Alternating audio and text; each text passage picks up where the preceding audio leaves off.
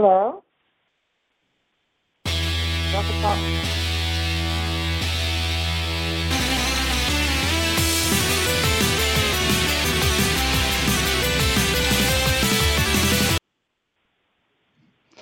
Hello? Yeah, but it's Monday night and it's a brand new episode of Graphic Policy Radio. Sooner or later, we'll get this intro working properly. This is the show that mixes comics and politics and is perfect for folks who wonder when Tony Stark's going to hop into the presidential race. We've got enough people in and one giant person, that millionaire that's spending God knows how much money. Why not have Tony in there as well? He'll make it interesting. Is he like a less useful Lex Luthor? Donald Trump? Yeah. This is a good let me introduce you and then we can hop into that conversation, because that's actually awesome. So joining me is always my much wittier and smarter half. Alana, how you doing? Oh, I'm good. Thank you.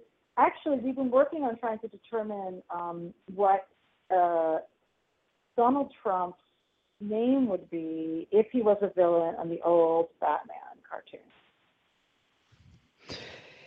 Yeah, I see. That was the one I came up with, the bankruptcy. But you'd spell things with the $sign, and I was trying to play it off of Banksy, but couldn't quite come up with something super witty. There were some good suggestions, though. Eric Clefield, who writes for The Note, has been posting about this on Twitter a bit. I believe that he finally came up with one was Don La Mession. Oh, no, I'm sorry. This is the best. He said Il Duce. Instead of Il Duce, yes. Il Duce. And I love that because he really does remind me of Mussolini. I think he has a similar way of posturing and bravado, and he's like being a bully. Like, he is so Mussolini-ish. I like it.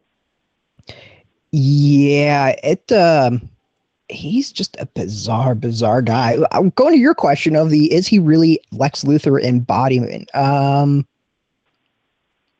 got to go back and read those comics. I think he actually might be. Like, the fact that you said that, I was like, holy shit, it actually might really be that going on, which is kind of weird and freaky and hilarious. Who would be his Superman, though? Actually, here's the better. He is just like Lex Luthor. He has issues with undocumented aliens. This is true. It's all very confusing.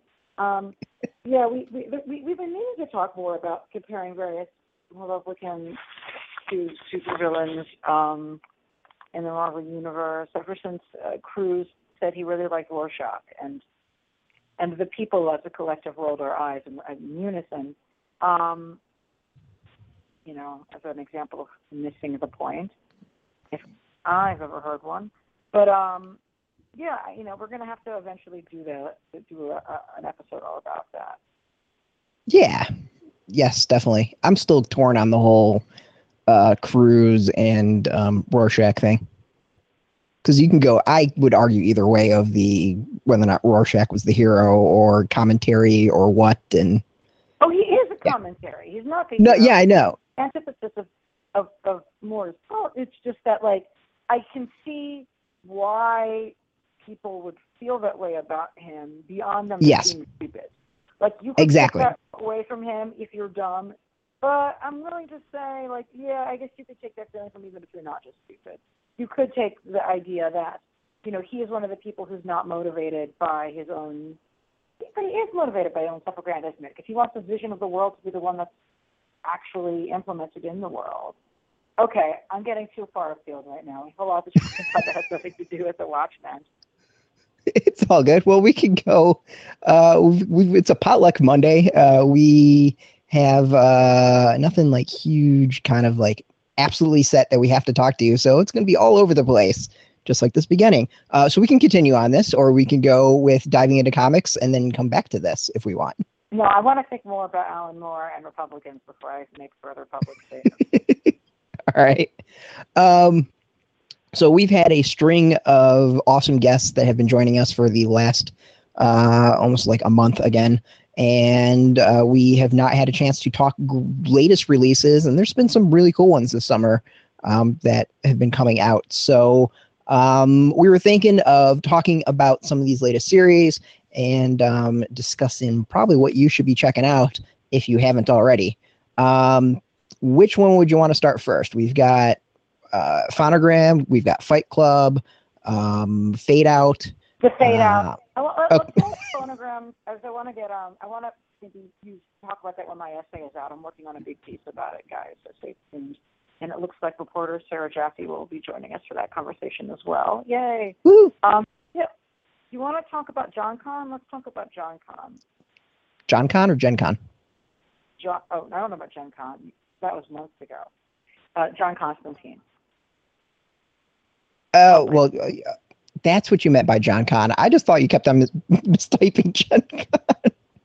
No. Yeah, we'll start with Constantine. Yeah. So I think it was how many weeks ago? It was 2 weeks ago? Last week? 2 weeks. 2 weeks, I think. Yeah.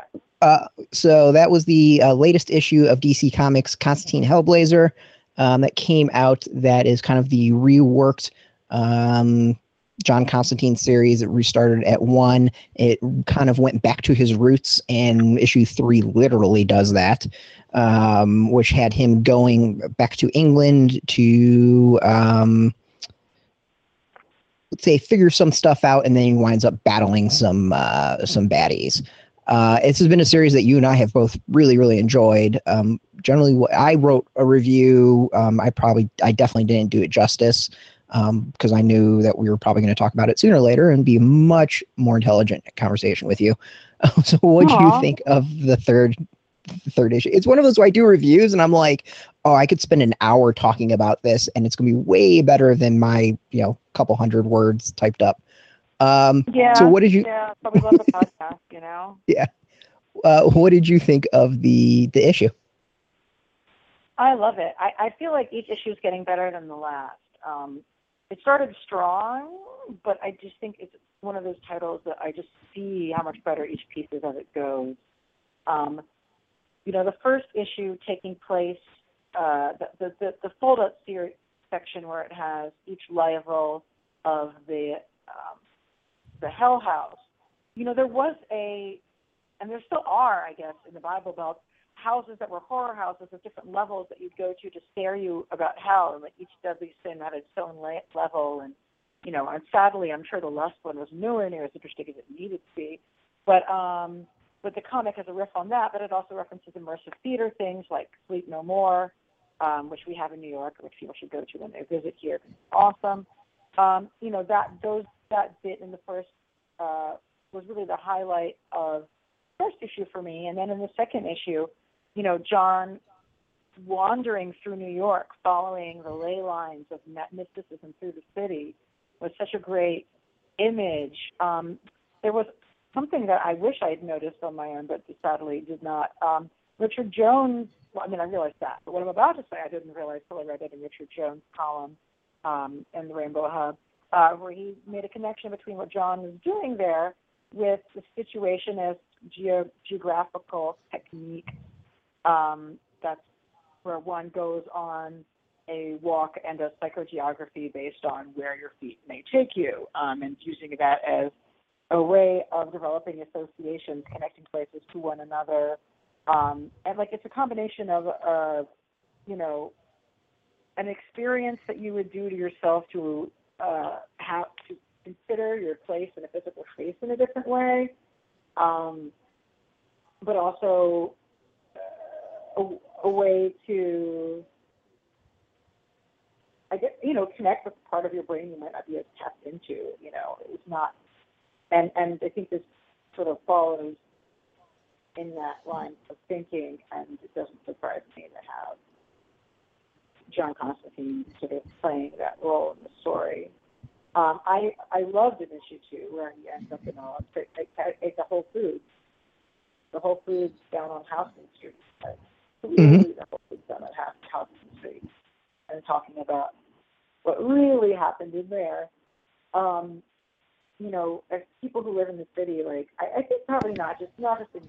I think anybody who lives in any city that's doing well economically finds themselves in these moments where you're in this commercial space and you're like, Jesus, I know what used to be here, and this couldn't be any more different from what it was.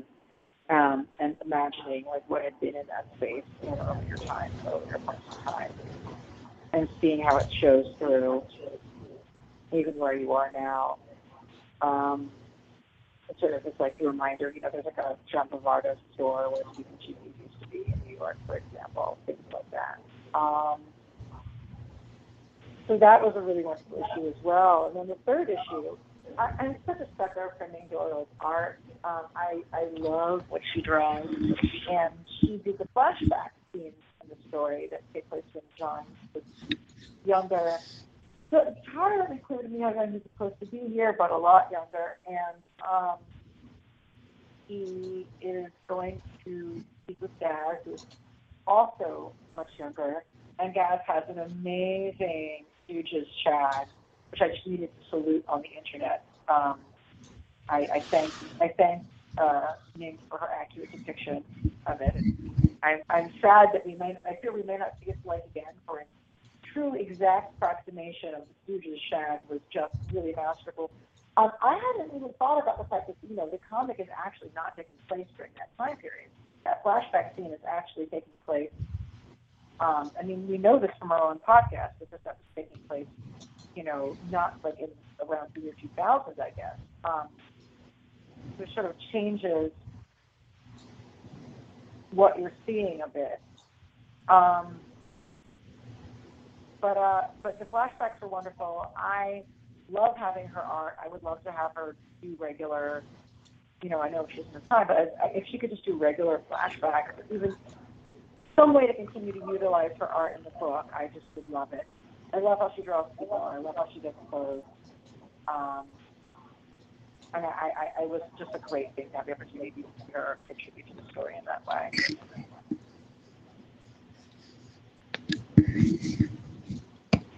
So Constantine a little, much better than I. The characters that they, well, hopefully you'll know this one, or maybe you won't.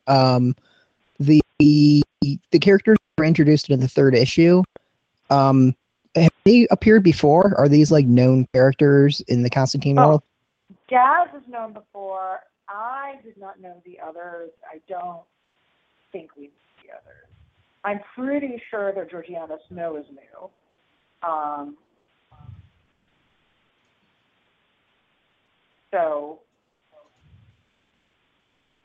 But I don't know about the redhead, and I don't know. One thing I'm looking calendar-wise, though, in terms of, because this is very important to talk about Gaz's hair, is that if this is taking place around the year 2000, then that was right when the garage rock revival explosion had really built up to becoming like verging on mainstream, which would make Gaz's hair make sense that year as well.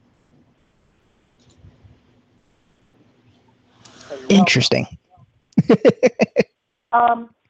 as Richard Jones though points out in his piece, like there's a big difference in it. I will certainly be talking about it in my phonogram with you when I finish writing my big essay about it. There's a big difference between the revivalists and being in the crew that does it the first time. So it's hard to say, like, does Constantine, like, if people are in a revivalist scene, that just changes what Constantine is saying about popular culture in the book and the immediacy of what it's doing there. But it does make the hair realistic. Yeah, I was kind of wondering about that. That did cross my mind a little bit when I was reading it, that you're shifting him from the 70s and 80s, when I would say kind of like punk rock was going really strong, to late 90s, early 2000s, changes like a lot about the character, like just that shift and him kind of being like a punk rock in a punk rock band changes like a lot of what he was saying and kind of his relation to music. Absolutely. You know, I don't know how you deal with that. I think you might just want to gloss it over. And one of the things I thought this comic did really well was gloss it over. Mm-hmm. And I'm all about like holding time, contracting time. Like, this comic makes more sense if it isn't actually happening in 2000s. And even though I can pop culturally with what everybody's wearing, I mean, really, what everybody's wearing totally does make sense in 2000 in that comic. But that I don't even need to have to do that if we can just not care. And if we want to continue situating John Louis Hoy situated him and still have him only be 35. But then the interesting thing, again, is I just said the word only 35, right? Like, that's all relative. I'm 35. Why? I'm older than him. Yeah, it's really traumatic to me, and I have a hard time with that. I like my 30s. I stopped counting at I was fine with 32, but I can't be older than 32, but my brain can't handle that, so I'm just 37. Which is, I mean, it's not like saying I'm 21. 32 is like, you know, not like a baby, but that's just the age that I'm most comfortable with. And I'm going to call it quits there. But anyway, so the thing is, like, in the story even, they talk about, you know, Georgiana Snow, you know, the little Sam talks about him still being immature, but he is clearly so much more moral-geared and cautious now in the comics than he was in the past. And he is so clearly a baby in the past, you know what I mean? I kind of like want to go get my hug in the past. So I do think that, like, in terms of maturity and aging and changes in the character, like, you absolutely see that difference there. I prefer to just not think too hard about the timeline on this, you know, and like when this would have that happen. So then you could do a comic that, you know, actually transposed the character into a more contemporary timeline that was, and had the musical associations be contemporary, which would get into the speech for Ringo Hub said, like, it would have to be drum and bass, and yeah, that actually would make sense, you know, at that point. But none of us, but us and comic readers in America, like, we're not drum and bass people, you know. We're even the young ones of us, like, all the music I listened to is from before I was old enough to really give a fuck, more or less. You know, so even the young folks, they're all nostalgic. We're all nostalgic people. Like, we're all looking for very much what we were born. But and we're not dancing to people, right? So nobody wants to read the drum and bass version of Ben Constantine. It's one of the things I should have explicitly Divine is so interesting because it's so not tracked by all of our comic retro names. They like try to set that by being grounded in popular. But I do see there are a lot of people in the comic world, you know, in the fandom that are like much more closely aligned with pop music than I am, or that people who are so for it. But yeah, nobody wants to read the drum and bass version of that Constantine. So I'm fine with sort of the comic eliding about when it happened and not really having to matter so much. Especially when you forget the hairstyles from Vince Doyle. Yeah. So everybody go read that review. One thing I pointed out that nobody else is talking about, which means that I might be crazy or I might be brilliant. You know, DC Comics owns Wildstorm. Georgiana Snow's last name is Snow. Who do we know whose last name is Snow and likes to wear white suits and is tied around magic and special phenomena and things like that? Answer: Elijah Snow from the Planetary. Elijah Snow would so totally have a random daughter in England who would totally be like Georgiana Snow. He is an aloof bastard. You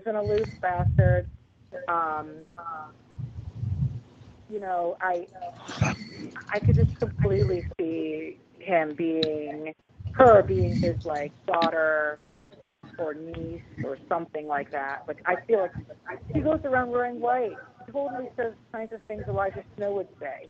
And I think that the creative team on the series, they're the kind of people who would know who reads Planetary. Like, Ming Doyle is an artist. I'm sure she's read Planetary for no other reason than because Planetary's art was insanely good. I can completely see her being connected to him in some way. I'm about to tweet up your theory. I don't know the character well enough to say one way or another. But doing a little digging, it seems like Georgiana Snow is a new character. So, possibility, or maybe it's maybe it's a little bit of a gender bending. Because I don't think they're doing. Still there. Are they doing? I don't know if they're doing anything with Elijah Snow. So I really don't know. Planetary's dead. Planetary's a closed, but the thing is that Planetary existed in the Wildstorm universe. It wasn't like a series that didn't connect to anything else. They had crossovers with the Authority. The Authority came out of Stormwatch. It was tied. The Authority had crossovers with like Wildcats. So it was, even though the Planetary stood on its own, it was actually part of the Wildstorm universe. And even if they're not going to be using that universe for much, there was no publisher type reason why she couldn't be Elijah Snow's daughter, who would so totally act like that, Oh, absolutely. I'm saying it's like maybe I don't think they're in the current DC universe. They're using Elijah Snow. No, I don't think they would. Like, they have the right. So maybe she. Yeah. So maybe she's just outright like replacing him in a way that she's kind of a derivative. No, I think it's just like a little aside thing. I think that he exists somewhere in their world. He's just not going to be in anything, but he exists, and that she's related to him. That's what I think. I don't think she's like an alternate version of him or anything like that. I don't see why he wouldn't just be there. He just isn't, involved in whatever's happening. It's a good theory. It didn't even cross my mind. So, I cannot refute it or agree with it. But I tweeted it up, and we'll see if other folks what they think. I think it would be really cool, and that's I think that's a part of the new DC universe they're not doing enough of. So that would be an interesting way. Really, yeah, there'd be an interesting way to tie it in without really diving in hardcore. Exactly. Having her be related to him, but not like being the new him or whatever. It solves all of those questions. Although I have a question. Is Midnighter the only Wildstorm character who's like exists right now in DC? There's not like a Grifter book anymore, right? Right. There wasn't. So when the New 52 launched, there was Voodoo and Grifter. So they existed, and they still exist. You just don't see them anywhere. There was the Daemonites who Grifter was fighting came over. Hellspawn fought Superman at one point. I want to say that's about it, which is a shame. Say what you will about other than Planetary and Authority, which, people love, as a whole, Wildcats and all that, I think are generally kind of looked down upon a little bit. Yeah. So the one I actually really liked, and I would have loved for DC to revisit it, and would be actually could be potentially cool as a Vertigo series, but they don't really need to do that anymore since they are willing to do a little bit more hardcore books in the main line. Is there was a volume of I think it was 3 volumes at the end of Wildcats that looked at it as Spartan wound up taking over a corporation, and he basically had Grifter and a couple other of the old Wildcats kind of like doing corporate espionage and taking care of stuff for him.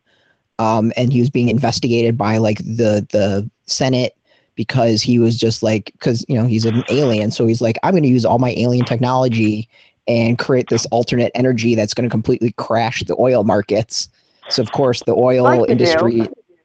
What's that? Said like you do. Yeah. So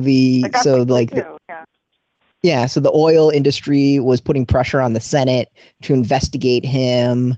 And it was really, really cool. Like, I loved it. It was this great mix of like realpolitik and superheroes where you're like, oh no, this is actually kind of how it would actually, might exist and how things would go down.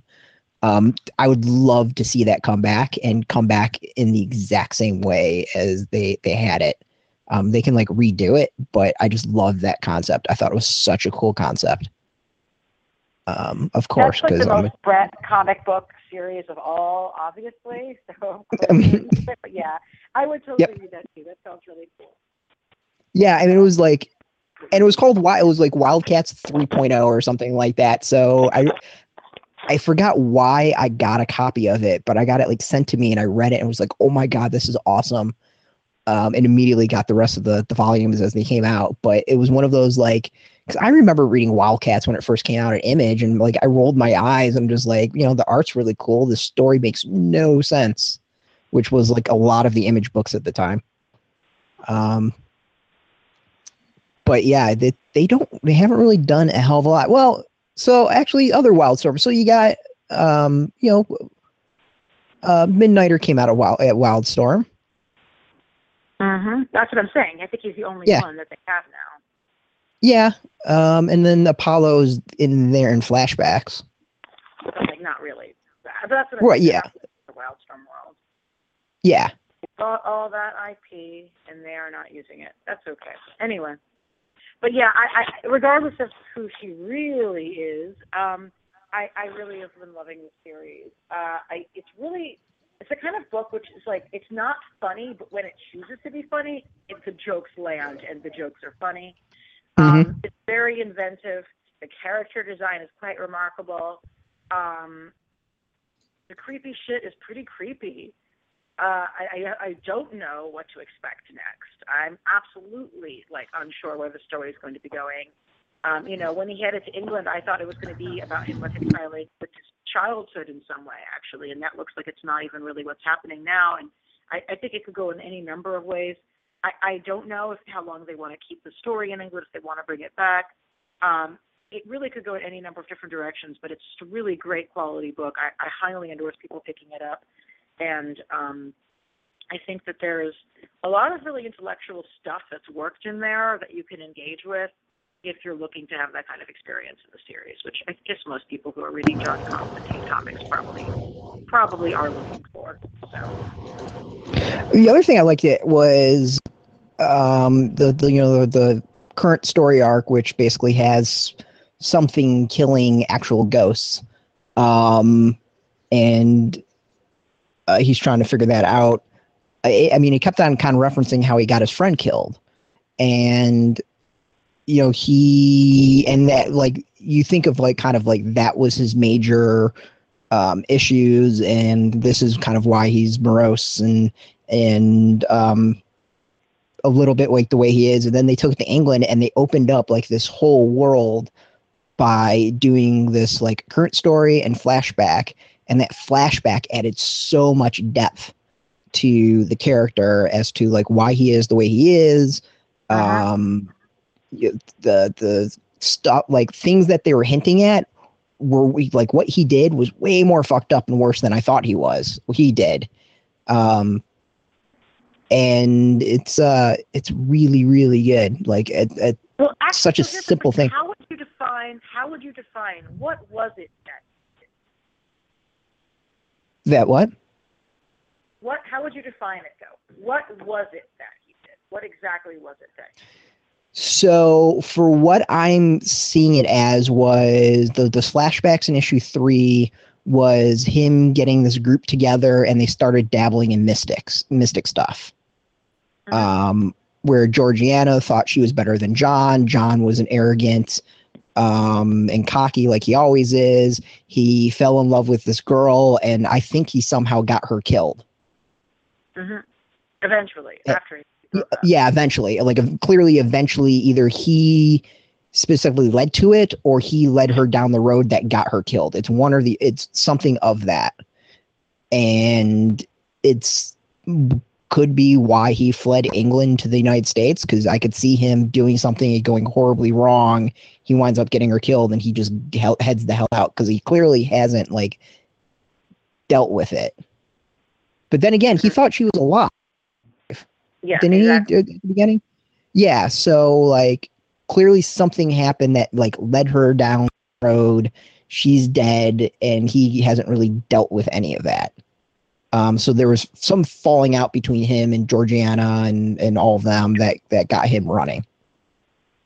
So I think that they'd already been dabbling with magic, or else they wouldn't have been able to be there and aware and participate in that devil concert in that way. So I'm not entirely clear from what they're saying. What is it that John did? If he just got in over his head and dragged everybody in with him, or if there might be something more concrete and specific that we just don't know what it is yet, specific or concrete about it that could be that we discover later. Well, when he meets Georgiana, like she makes a comment about like being better than him at magic, and he made a comment about like they kept on kind of going back and forth a little bit about it. So I'm assuming they were all into it at that point, and then kind of teamed up and went hardcore.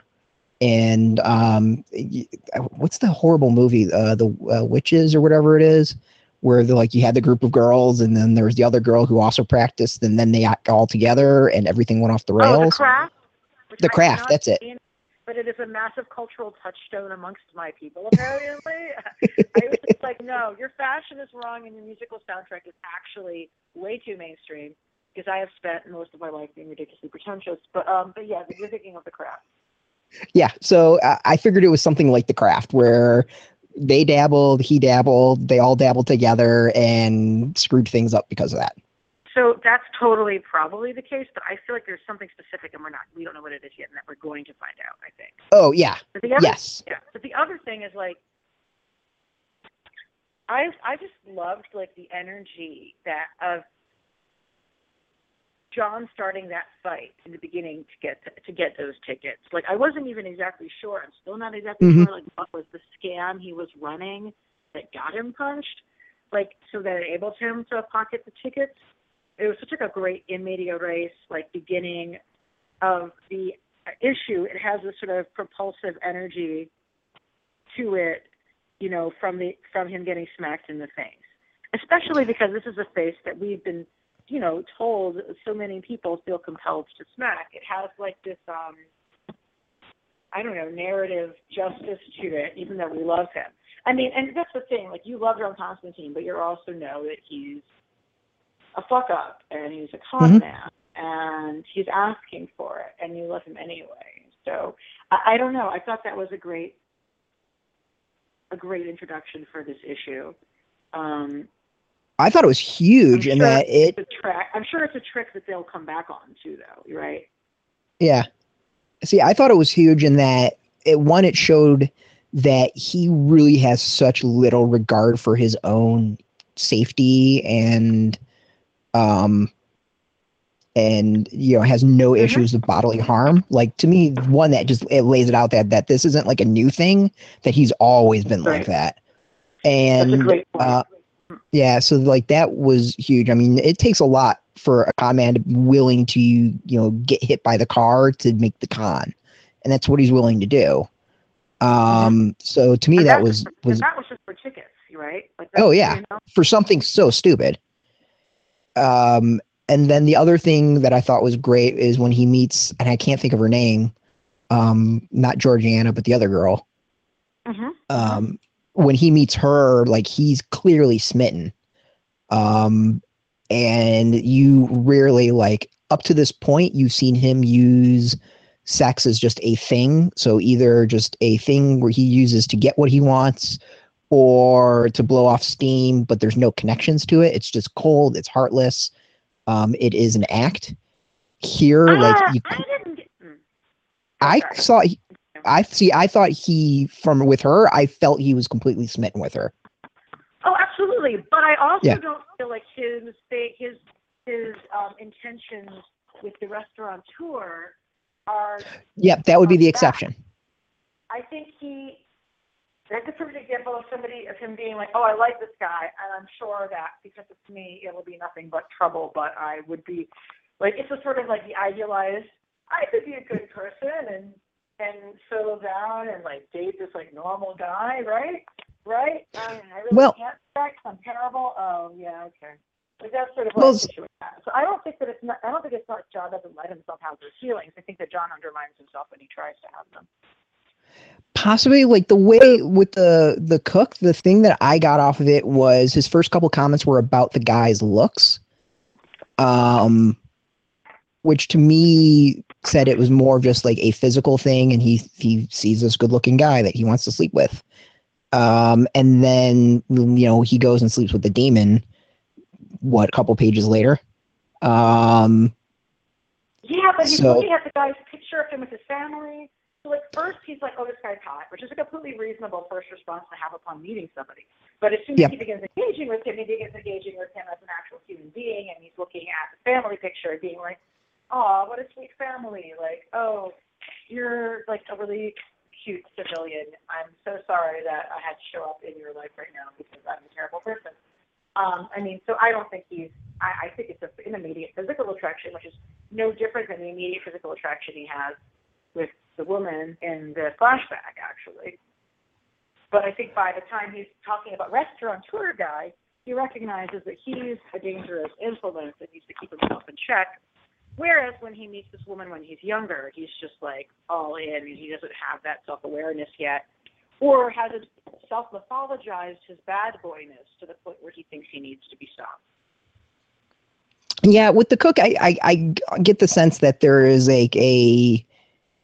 he's slightly distanced because he knows he's the fuck up.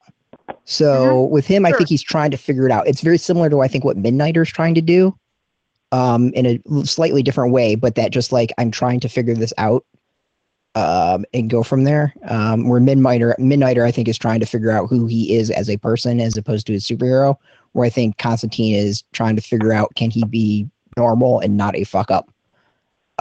Or is he always... does he always bring, like, death and destruction? Right. See, I think when he's looking wistfully at the guy from across the subway platform, that's him saying, like, yeah, that's something I don't get to have. I don't get to have that normal person relationship. I shouldn't allow myself to be amongst, like, a normal, real guy, like, guy whose name escapes me. I want to say Oliver. Yeah, I can't think of what it is. Everything I deal with is a shit show. So I think that he sees that and he's like, oh, that would be nice, but in reality, that's just a dream. Yeah, and I think that's kind of across the platform, the subway platform. Yeah, I mean, I can see that, but I think that also is like that slight distance with him, where he's not quite, like, he might want a normal, but he knows he's screwed up. So he makes things physical and slightly distant.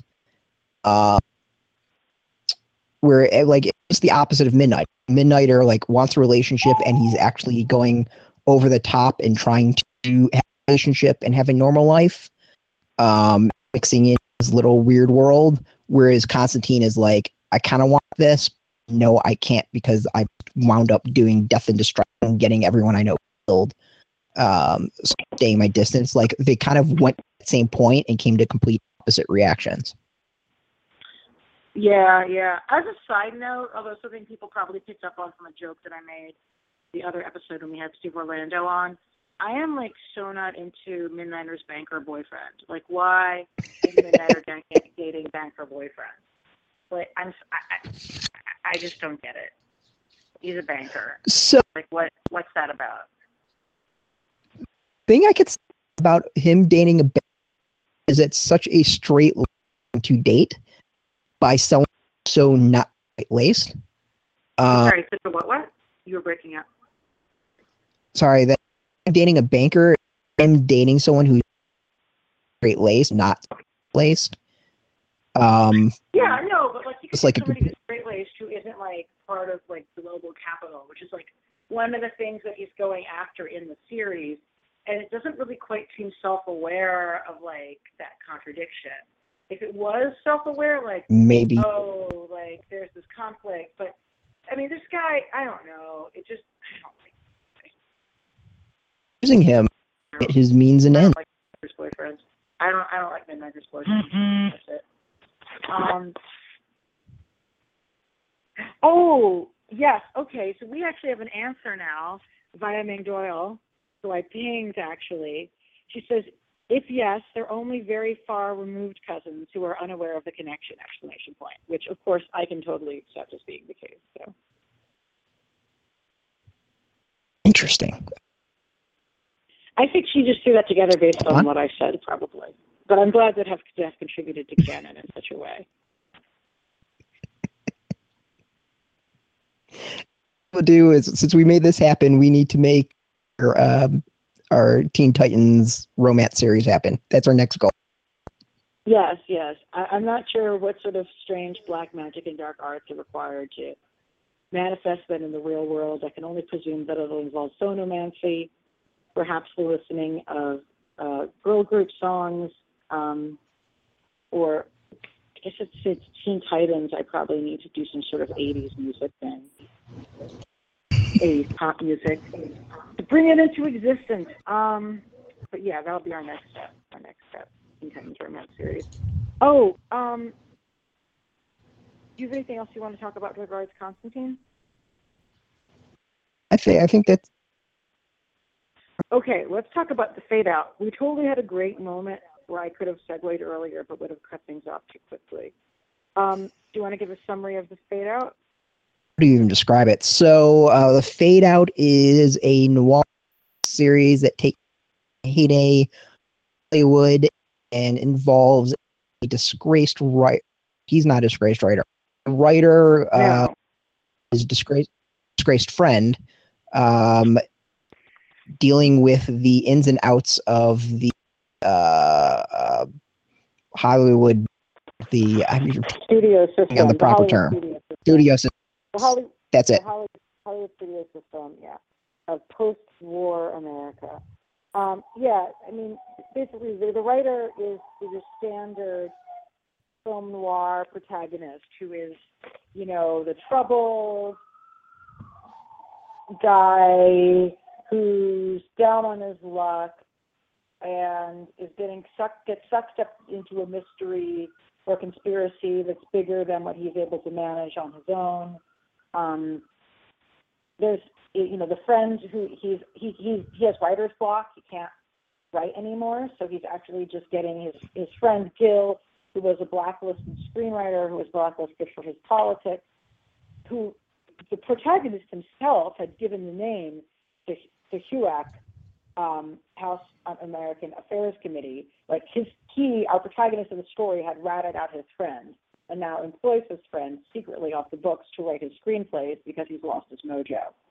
So it's a very interesting and specific front sort of relationship in there.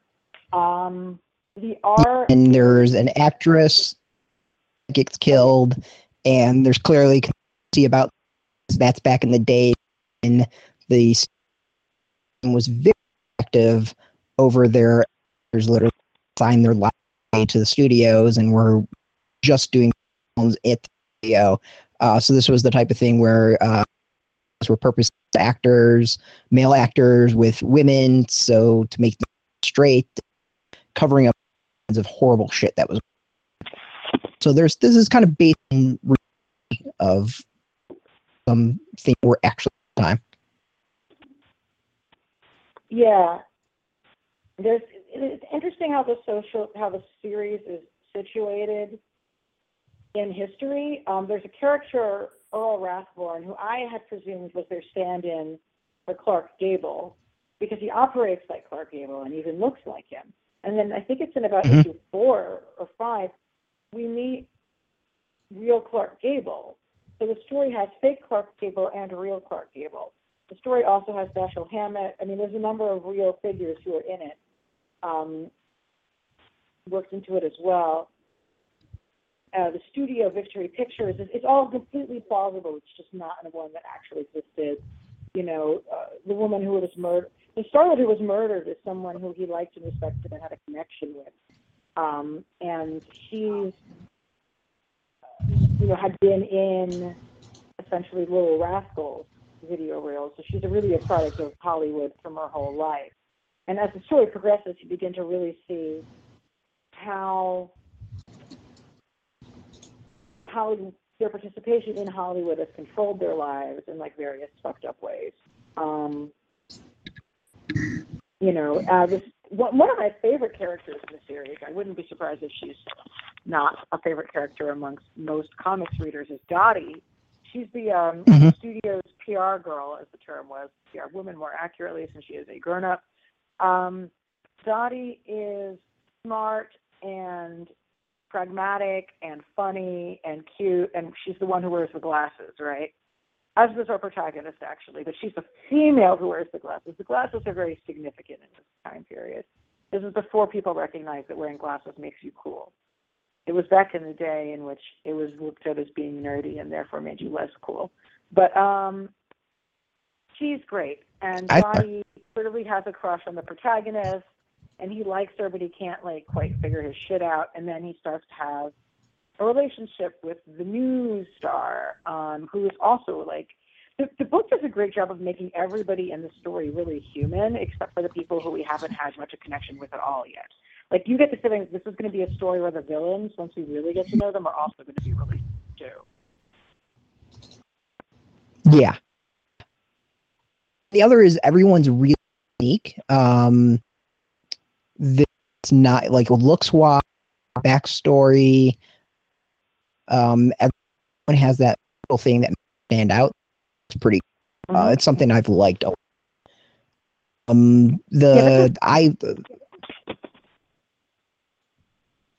This is definitely one of those comics where the art is such that every character has their own face, they have their own characterization.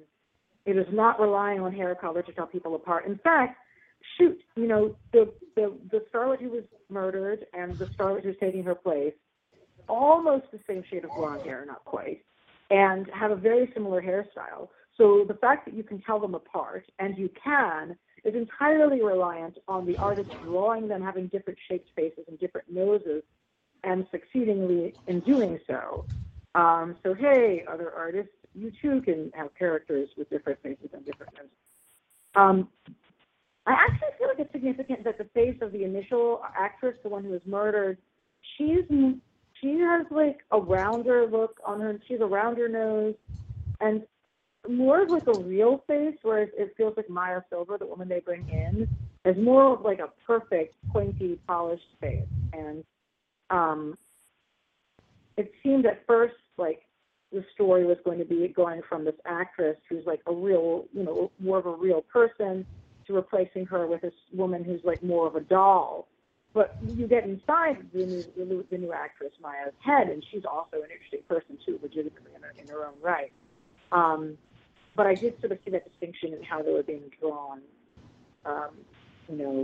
Valerie as being more round eyes, round nose, round chin, and Maya being more pointy, like cat eyes, pointy nose, pointier chin. The other thing I thought it was kind of almost proto Marilyn Monroe in their looks. They remind me a lot of that. Proto what? I'm sorry? Monroe is the same version of Monroe to me. Marilyn Monroe, yeah. I mean, she was active during that time frame as well. I think that's just a standard studio narrative. Like, I love in the recent issue when we see them talking about making up the backstory for the characters clearly Montgomery Clift stand-in. Like, just making it from parts of their backstory, making up different origins for them. Things like that. It really sort of shows the construction of the characters, of the actors, of the actor's public persona, I should say. I mean, the series is great. It's one that definitely get the image or the talk that it deserves. It's a slow noir, like that type of story to really be enjoy it. Like it's It reminds me a lot of, and I think you read a little bit of it, of Fatale that they did. I haven't read Fatale. I would like to. I mean, but I have not. So it reminds me of a lot of Fatale, except take out the Lovecraftian stuff. Like very similar style, look, all that stuff. And that's not a bad thing. It's just very similar in the two of them. Fade Out's interesting. I mean, I all in the story, guys. Heads up, there is no Lovecraft. No. Okay. But yeah, I you know, got my thing, like I've read a lot. I spent like an entire semester's worth practically as an undergraduate just doing work around film noir, and it's something I've spent a lot of time studying. And I've read, you know, Dashiell Hammett, and I've read a lot of the other writers that they're sort of referencing and playing off of in the series. So I've had a lot of exposure to the genre. I haven't read a lot of film noir situated comics, to be honest, but in terms of books and movies, like that's really, you know, shit that I come from. And this story manages to be new and surprising, and yet completely in line with the world that they've built. Like, it is a period piece. It is absolutely, you know, a history piece. It is absolutely, you know, like, you could have written this story then, absolutely. But it's still new, and it's not a ripoff of anything. It's still a completely new story. That's impressive when you're dealing with a genre that has so many tropes that get borrowed by other genres, and that has had so many stories told in it for like decades and decades and decades and decades, that this is a story where I don't know what's going to happen. Yes. And like, yet, I've got my theories. Genre. Like, yeah, like I know my genre rules even, but I'm not exactly sure what actually happened or what's going to happen. So, who do you think is the killer? I'm sorry? Who do you think is Who do you think is the killer? Is that what you're saying? Yeah. I want it to be the studio head because I would like to blame the capitalist. However, right now in the story, our protagonist thinks it's Earl. But I don't want it to be Earl, and I don't think it's Earl. I think it's the studio head who had been raping her since she was a child. Now, in the real world, that is who it would be, because that's how shit happens. Mm-hmm. Or it could potentially have been her ex-husband. It would have been, like, in the real world, one of these two people would be the person who actually killed her. Both people who had been sexually abusive of her in her life. But in the comic, it's probably not going to be either of them, and I don't really think it's going to be Earl in the end of the day. So who do you think it is? Who is the killer? Do you think it's Charlie, the protagonist? Dottie. In a blackout? You think Dottie killed her? I think. Oh, I hope not. Sorry, tell me more. So, Dottie, to me, to be, well, but she does her job, and she's very much about her bosses, though that has kind of like not been quite as solid in like the last 2 issues, I think. But I wound up knocking off because it was going to go public or something was going to happen, and basically Dottie did it to like protect the studio, possibly. You think and Dottie, out of like a fit of rage with over Charlie. I just don't want that. I really like. The theory you provide is like. I mean, it's possible. You know, that's not completely crazy. But I really don't want it to be her, and I'm not quite sure I buy that. She doesn't. I don't want it to be her. Yeah, I know. But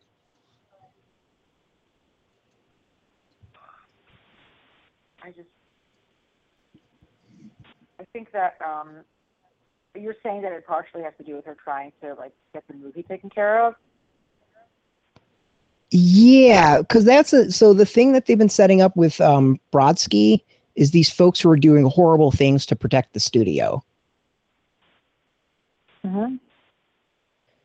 And that's why I think Dottie might have done whatever she did to protect the studio. Like they seem to be going out of their way to making that apparent in like a common thing, which makes me think that it's a very important aspect of the series as a whole. But that's also something that his goons could be doing.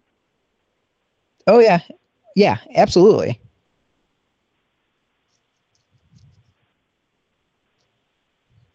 That's the only thing that doesn't quite make sense because, you know, bumping an actress off is something Brodsky and his folks would do and probably wouldn't think twice about it. Yeah. I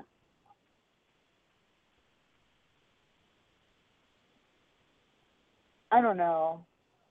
Do you think there's any chance it's Earl? I have no idea. I don't think so. Yeah, I don't think so. I could be wrong, though.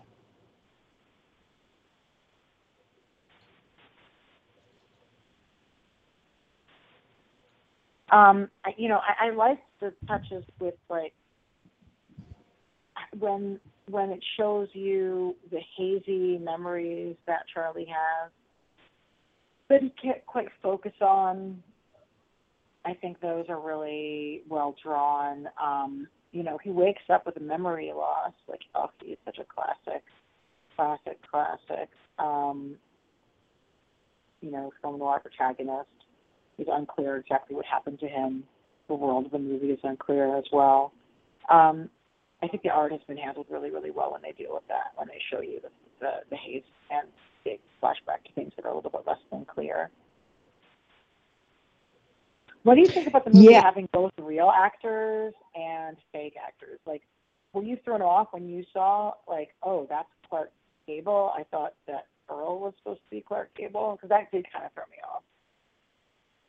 Yes, that definitely threw me off because I thought it's really close to be really close to being reality, but not actually being reality. And then they throw in real actors every so often, which absolutely kind of like it makes it a little weird. She kind of just either stuck to one or the other, but it's not that big of a deal. The thing I was going to say about the flashback or the blackouts that I really like, it also forces us to question what we know, which I think is really, really cool.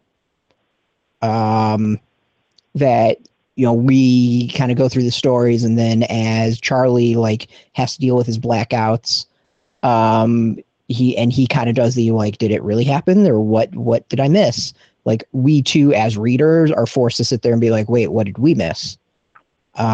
Which is a fun, cool aspect, because now, like, where we thought we knew a lot, we don't necessarily have everything. There could be huge gaps of information that's really vitally important that we don't know right now. Absolutely. I'm sure there are. I mean, I think is this a limited series? I think it's not. I think it's an ongoing, right? I think so. I'm pretty sure. So I think it could really just keep expanding. There's so much happening in that world. And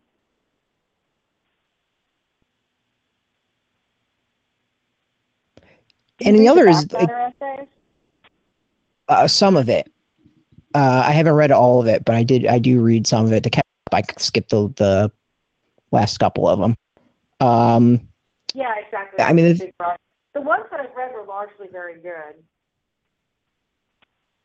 Yeah, the early ones I thought were really, really good. I mean, it was all interesting. Like, it's not necessarily vital information, but it adds good knowledge of either other stuff they've written or history. And I mean, it's really nice to have.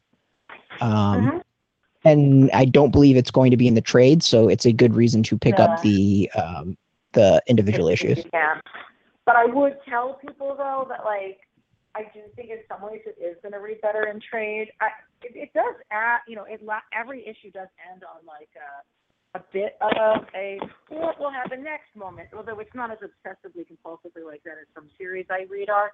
But I think that I had read each issue monthly, and then I had stopped for a while, and I just marathoned the last few, and I've enjoyed reading them that way, to be honest. I mean, yep. I think you could go for the trade approach on this, and I believe one is out in September, right? The second trade. I believe so. Yeah, and Fatale was like that too. I think Fatale reads better as a trade than it does individual issues, and there's some series that are like that. And it's not a knock on anything. It's just the current Sandman stuff is like so much in that way. If I hadn't already been committed to buying these individual issues, and God, do I love those covers, I would be just buying it in trade because it's just not really working on a single issue level. Yeah. But, I also feel like this is a comic, guys, if you have friends that like film noir and don't read comics, and they're like, oh, I've always wanted to get into comics, don't buy them Watchmen. This has nothing to do with that. Buy them this comic. This comic, like, if somebody likes film noir, they will like this comic. I would be literally shocked if there was somebody who liked film noir and you gave them this comic and they didn't love it. It just captures it so freaking well. And no matter how genre-wise somebody is, they're still not going to be like, oh, this is what happened, or this is predictable, because it's not. And yeah, so this should be a good introductory comic for folks, for sure. Mm-hmm. Yeah, I completely agree with that. This is a good comic to give to folks who don't necessarily read comics, but enjoy this genre. Yeah. And I think that's a good transition of, speaking of comics for folks who don't read comics, discussing Fight Club 2. Yes, excellent. Guys, did you know that Fight Club 2 is a sequel to Fight Club, the book? And it's written by the writer of the book? Gosh, what a cool idea. I actually don't think this has happened before. Good question. Do you want to do the summary thing because you're awesome at it? So I don't even know if I can do the summary of this. So the narrator of the original Fight Club, played by Edward Norton in the film, is going by the name of Sebastian. He's now married to Marla. They have a kid, and he's living a suburban life, is the best way of putting it. And then, just like in Fight Club fashion, things go off the rails. Other than that, that's about as best as I can do is describing it, because it seriously has just gone completely meta, and I'm so like, what the fuck is going on? But the thing that I really, really enjoy about the series is that, it's a comic, and I think great things of the visual of Fight Club, at least the movie, is how it would intersperse images throughout the movie and play with the normal kind of like film narrative, that type of thing, where they're having discussion about the burns of flipping over film, and the burn happens, and Brad Pitt points to it. Like, that's just a really cool thing. And the comic does that sort of stuff all the time. When they're talking about pills, there are pills that are looking like they're on the page. When he gets punched and a tooth gets knocked out, you see the tooth like roll over other panels, to the point that it actually not just obscures art, it can obscure text. So it really plays with the visual in a 3D sense that I think is freaking awesome. And I can't think of any other series that's done that. I agree. Cameron Storm's work here is just fantastic. He's just an amazing writer. He is also an amazing writer. He's, working on Batgirl. But he's an amazing artist who's just really doing a tour de force here. The physical brutality in the comic, when it needs to show it, like, it's the kind of brutality that makes your face hurt when you see it, And the physical brutality is not cheap. Like, none of it is just cheap. It's never just like, haha, violence. It is always painful and bloody and unpleasant. And you also see, like, the devastation that people experience from that violence, like when Marla is compelled to smack Sebastian across the face with the top of the toilet seat. Like, you see how wrecked she is by that. And you see how disgusting his face is. but you also see how wrecked she is by that violence. Have you read the Fight Club books by any chance, like the original book? I have not. I'm not much of a prose reader because I'm a really slow reader, so I tend to stay away from them. It's one that I've always wanted to read, but I never have. But I mean, I love the movie. I've watched the movie God knows how many times. Yeah, I really loved the movie too, and I did not see the book. The movie is, I mean, based on the movie, and it sounds like, you know, the writer was and or is enthusiastic about the movie. It's not like one of those ones where they're like, nope. The writer story where when I later found out that the writer came out, I was like, oh, that makes everything perfect, because it is such an exploration of masculinity and male-male relationships that is situated in the heterosexual male experience, but is so queer under the surface that, like, it totally has to be written by somebody who has lived socially as both a gay man and as a straight man. Like, irrespective of, like, how he actually is inside, like, somebody who, like, presented himself as a straight man publicly and who is also a gay man, like, that's who wrote the book. Like, that experience, that life experience, that interpretation of the world is what made the story possible. So I was just like, of course, and that's so perfect. But yeah, so much like the movie, I mean, this is definitely another story that's about masculinity and about the damage that men inflict upon each other because they're not socially capable of talking like people because of how our society expects them to behave. There's great stuff about, like, looking for male mentorship and male, like, I guess, yeah, male mentorship in the most in the issue that hasn't come out yet. Right, it's coming out on Wednesday, issue 4. Next week, I believe. Dark Horse usually sends us stuff 2 weeks ahead, so it should be next week, I believe. Okay.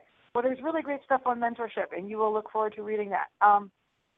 So far, though, in the book, you know, the humor has landed well. When it tries to be funny, it's funny. It's not like ha ha ha ha funny, but it's funny. I love Marla here. She's great. I like that she's, like, if you thought she was messed up in the film, she somehow gets even, like, more offensive in this. Yeah, she is. I think Cameron Stewart's art here, though, is just, like, I can't emphasize enough how unique and excellent it is. I hope it gets nominated. Yeah, I mean, if this series doesn't get nominated for art, my mind's gonna blow up, because the use of the visuals and the depth and all that, like, I have never seen that done in another series. Yeah, it's so creative.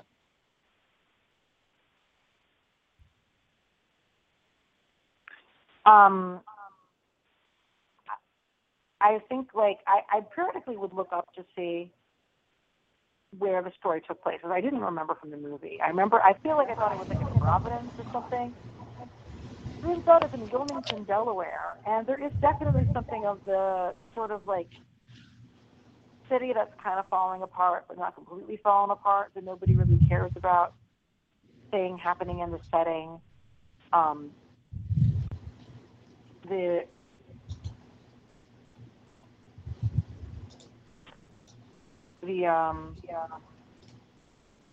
The moments where you see the exteriors of the house, for example, if I go back to the house from the book, the scenes on the bus. I feel like there's some good visual specificity in here that I'm not quite prepared to appreciate, having not been there. But I get the feeling like the artist really did his work and references for making this take place in a specific place, and that it taking place in this very sort of like humdrum city is important. Yeah, but the other thing, like, at least with the house that they go back to, you know, I feel like that, you know, obviously it references the film. So, you know, I don't know how much of that, at least that particular thing, is the artist or them just referencing the film, and going from there. It definitely feels like a real city and things that you would see. I mean, When she goes to the support groups, like, this is the support groups that I've seen. This is what is in there. It's this horrible room in a circle, and there's like a thing of coffee. Not that I've been to one, but when I walked by them, this is exactly what I see. So it's like a lot of this, I keep coming at it, like the series is such, the series is so visual on top of the narrative. Like it's amazing. Like there's the small little details that are put in there that enhance everything else that's going around is fantastic. Like it really is a synergistic combination of writer and art. Totally. And I know that they chose each other for the project, obviously. How much do you love the burn mark on the inside of Sebastian's hand? I think it's solid. Like it's it plays a lot to the movie and the things that were going on with that as far as marks. Like there's something very appropriate. Everything is really appropriate. Like the I don't want to spoil next week's issue, but a certain character comes back from the movie that we haven't seen, and until he showed up, I was like, oh, I didn't even think what happened to him.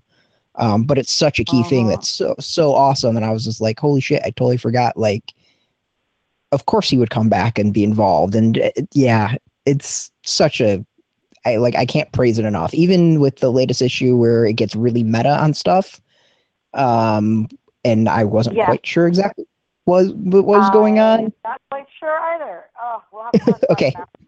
After issues. But so like, I guess for folks, if you folks remember, like the chemical burn that they give each other on the back of their hand sort of takes on a vaguely vulvic, I guess, visual appearance, and he leaves issue 1, I guess, after the explosion with the imprint of the building doorknob, I guess the bedroom doorknob on his hand, which was one of those like rose sort of shaped doorknobs. So when the burn mark leaves the inside of his hand, having something that looks kind of more like an anus. So I think it's like this in the beginning of the story. When the story begins, like in book 1 or whatever, you have this symbol that's like this like feminine symbol, and then on the outside of the story, in the end of it, you have something that's associated with pooping, I guess, or the excretion of things. So it's like you begin on the sex end, you end on the ass end of things. Well, how about we start with the front and end with the back? Does that work too? Yes, start with the front and we end with the back. I think that's sort of what's happening. So that was one of those moments when I saw it, I was like, oh, this comic is so smart. And it even found a way to actually have that happen, right? I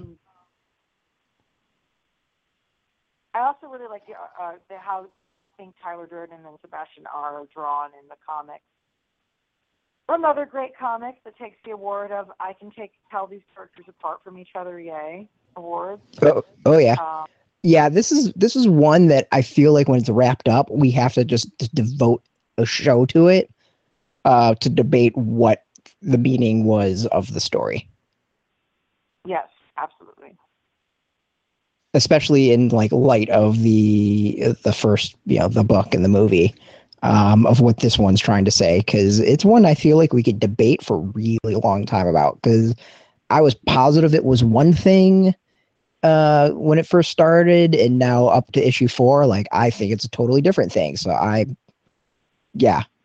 no idea. Like it's going to be one where I'm going to have to read it through the end to finally make that decision of being like, nope, this is what it's trying to say. Yeah, I think so. We'll have to come back and circle around on that. I really liked Emma's essay about issue 1. Folks should go check that out on Rainbow Hub. Yes. Yes. What else do we? Oh, Secret 6. Gosh. Yeah, we'll finish up with Secret 6. I'm having a hard time with Secret Six. I thought it was going back to the golden place. It seems it was on the upswing, but I think that like the series is trying to bring back the glory that was the original Secret Six series, but it's not really contributing anything new to it. It's just sort of going back where we were. And the characters aren't there yet unless you have all these associations with them already. You had read the original Secret Six series, right? Mm-hmm. Oh, yeah.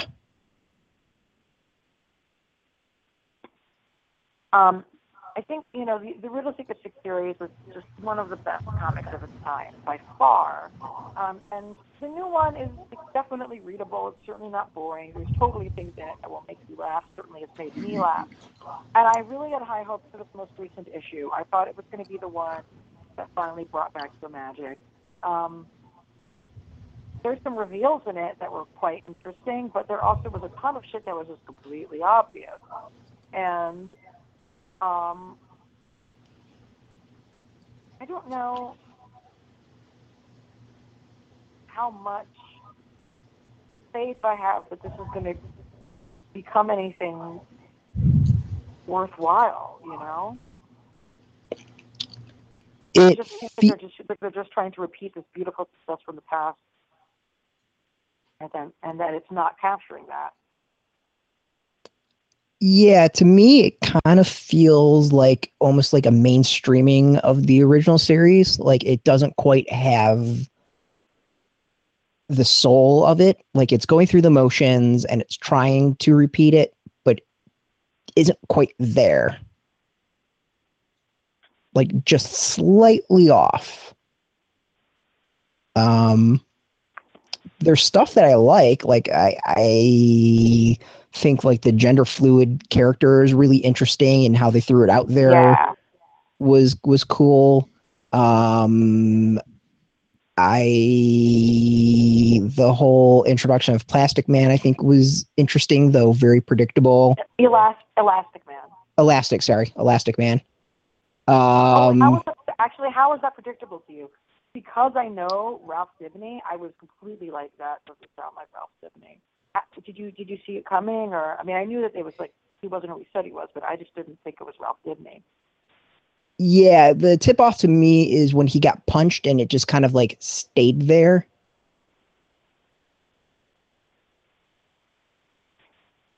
That was the point where I was like, all right, it's definitely Ralph. Huh. And what issue? Like, so in a previous issue, or?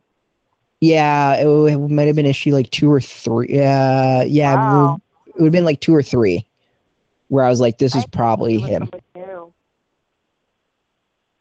No, well, it was one of those where I was like, I'm pretty sure this is an established character redone somehow.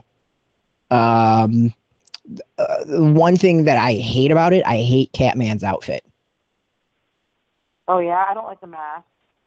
Yeah, it just feels like a horrible Halloween costume. However, I do like in the most recent issue where he's wearing this T-shirt that has like this like little catch scratch thing on him. I was like, is Catman now one of those characters where they're gonna have T-shirt costumes of him? Like the Punisher has a T-shirt costume, Superman has a T-shirt costume. Everybody's got a T-shirt costume these days. This is the new Catman T-shirt costume. I would totally get the new Catman T-shirt costume. If only so people would ask me if I had in fact been mauled by a lion. And the answer is sadly no. I'm trying to think what else. Like it's an interesting mix of folks. It's just one of the, like I think the other thing that got me is them fighting Savage and Dollman Ragdoll. Thank you. Sorry. And then just walking away at the end. Yeah, and it's just like it just reminded me of the previous series and how good that was. Yeah. I mean, if they're having two teams fight off and then decide to walk away is definitely something that Gale has done. And it's the kind of thing that is like weird because you don't quite know how to believe it, but it's never bothered me before. In the past, she's always made it work emotionally for me that those people would have stopped fighting and walked away. And in that last issue, not 6, but the one before that, 5, I guess it was, when they, after the fight, and they just walk away, and they go back to tell, Riddler, oh, like, this is what happened. I didn't buy it for a second that they would be allowed to just do that without there being hell to pay. I thought that they would have to go on the run if they were breaking his orders. I mean, it was believable to me that Scandal and crew would decide not to kill them and take them in. Because Scandal and crew frequently decide not to do that when they're paid to do work. They seem like a pretty poor team to hire, to be honest. They're not reliable in the slightest. But the fact that after they did so, they didn't immediately go on the run. Like they just went back to the Riddler, and and he's okay with it. He doesn't punish them for it. It's just weird. It didn't make sense to me narratively. Mm-hmm. Yeah. Yep. Totally with you on that. That was another thing that kind of got me. It's just like, it's one of these where it just seems very off. I don't know what it is.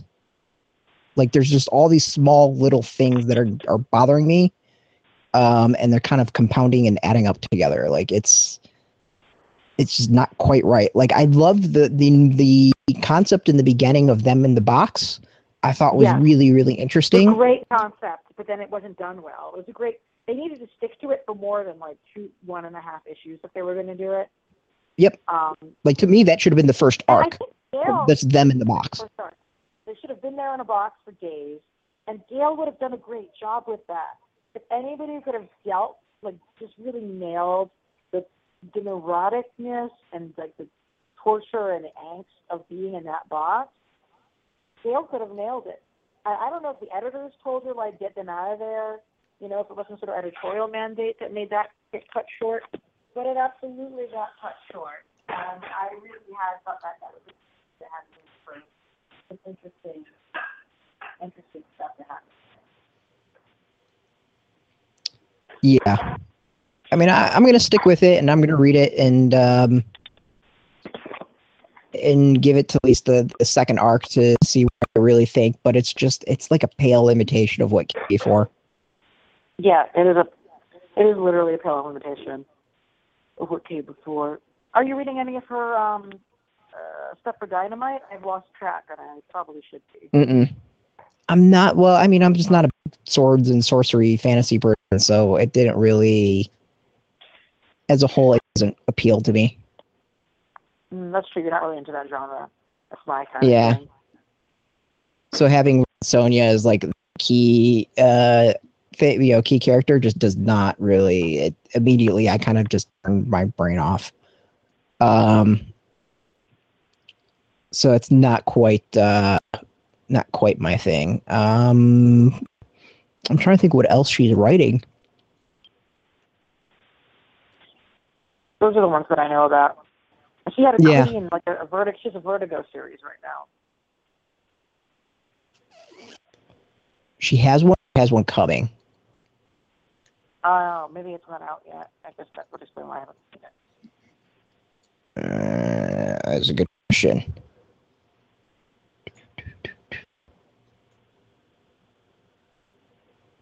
We'll figure this out.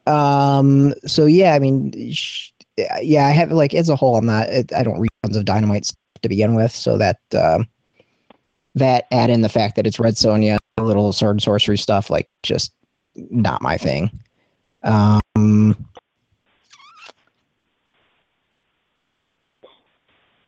She might. That's cool. Yeah. She might have something out from Vertigo that I'm missing, but can't think of it off the top of my head. Well, anyway, I mean, that's probably why we're reading this, is because we want her stuff, and this is where it is, Yep. Yeah. I mean, this is, I think, to me, the closest of, like, classic Gail Simone as we're getting right now. So I'll take what I can get. Yeah. Oh, well. And Lori up there, Lori Zeppelin, who's Black Alice, is up there along with Nico Minoru over in A-Force as characters who are goth girls whose outfits are just completely wrong.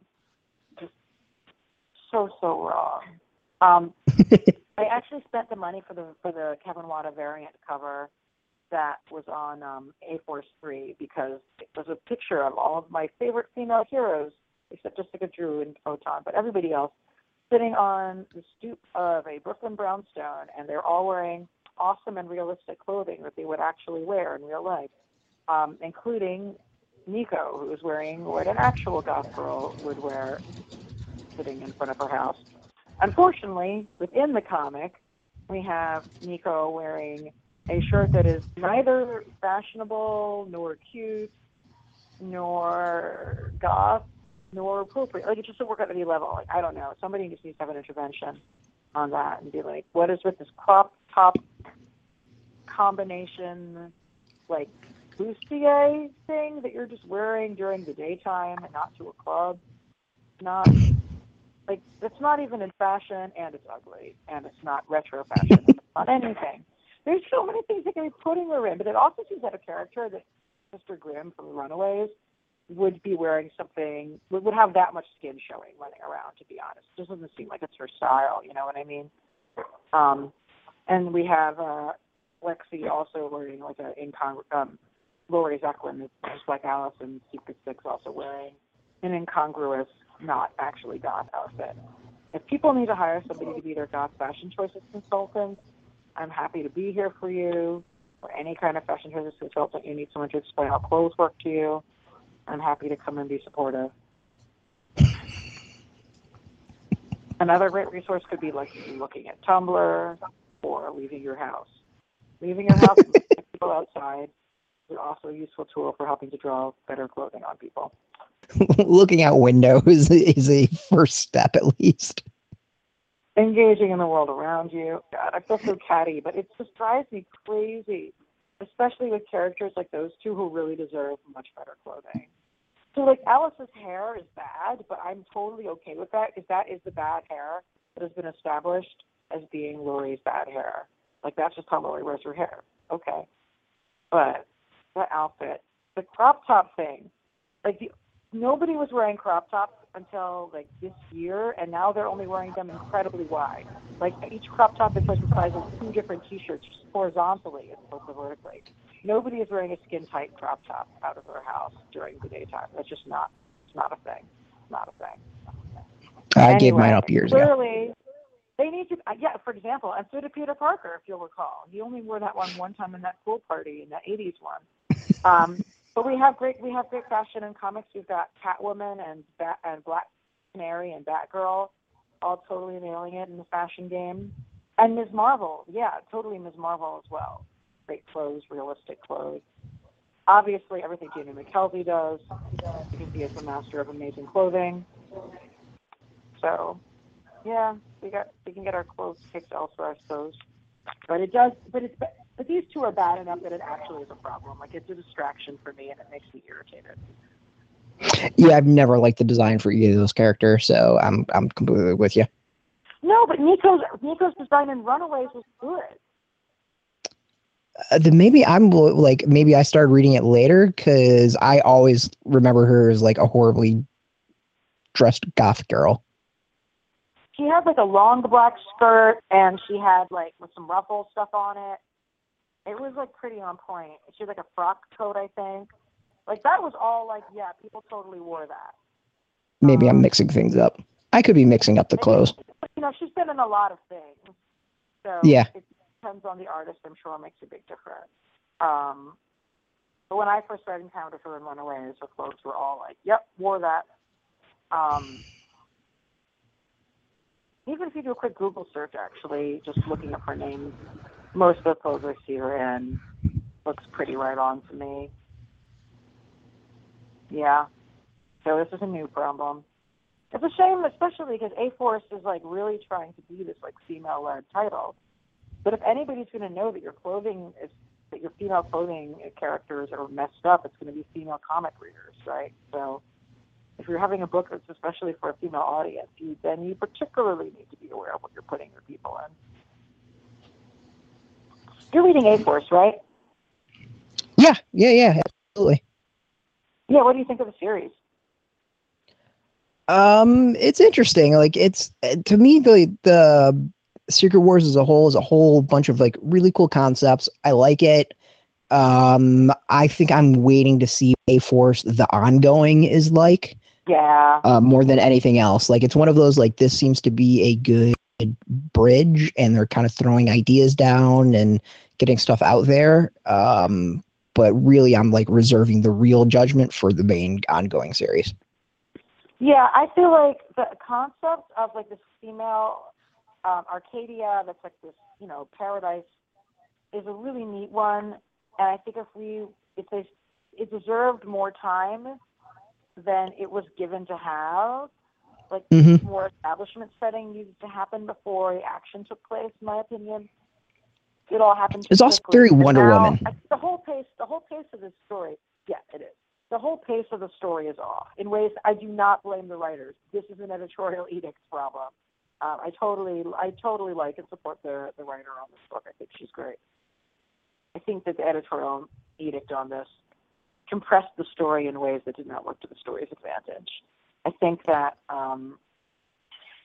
in the future, when it's its own series, I think it'll probably be awesome.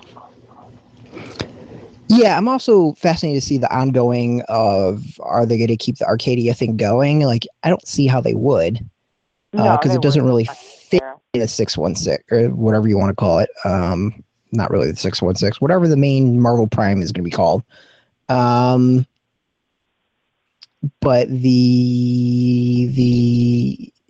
yeah, I mean, it'll be interesting to see what they do with the ongoing. Like, obviously, some things are going to have to change. Who they're going to have on the team? How, you know, what they're going to do to justify them sticking around. It's all going to be, I think, it's going to be pretty fascinating. And I think one of the more interesting things that I'm looking forward to for the new Marvel. Yeah, it's a cool concept, and obviously, I love the cast. So. Yes. Anything else to discuss, or are we going to wrap it up? No, I think it's good. All right. Thanks for listening to another episode of Graphic Policy Radio.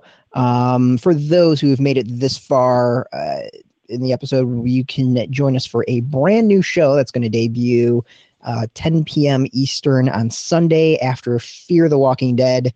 We're going to call it Fear the Walking Fanboys. URL has been bought.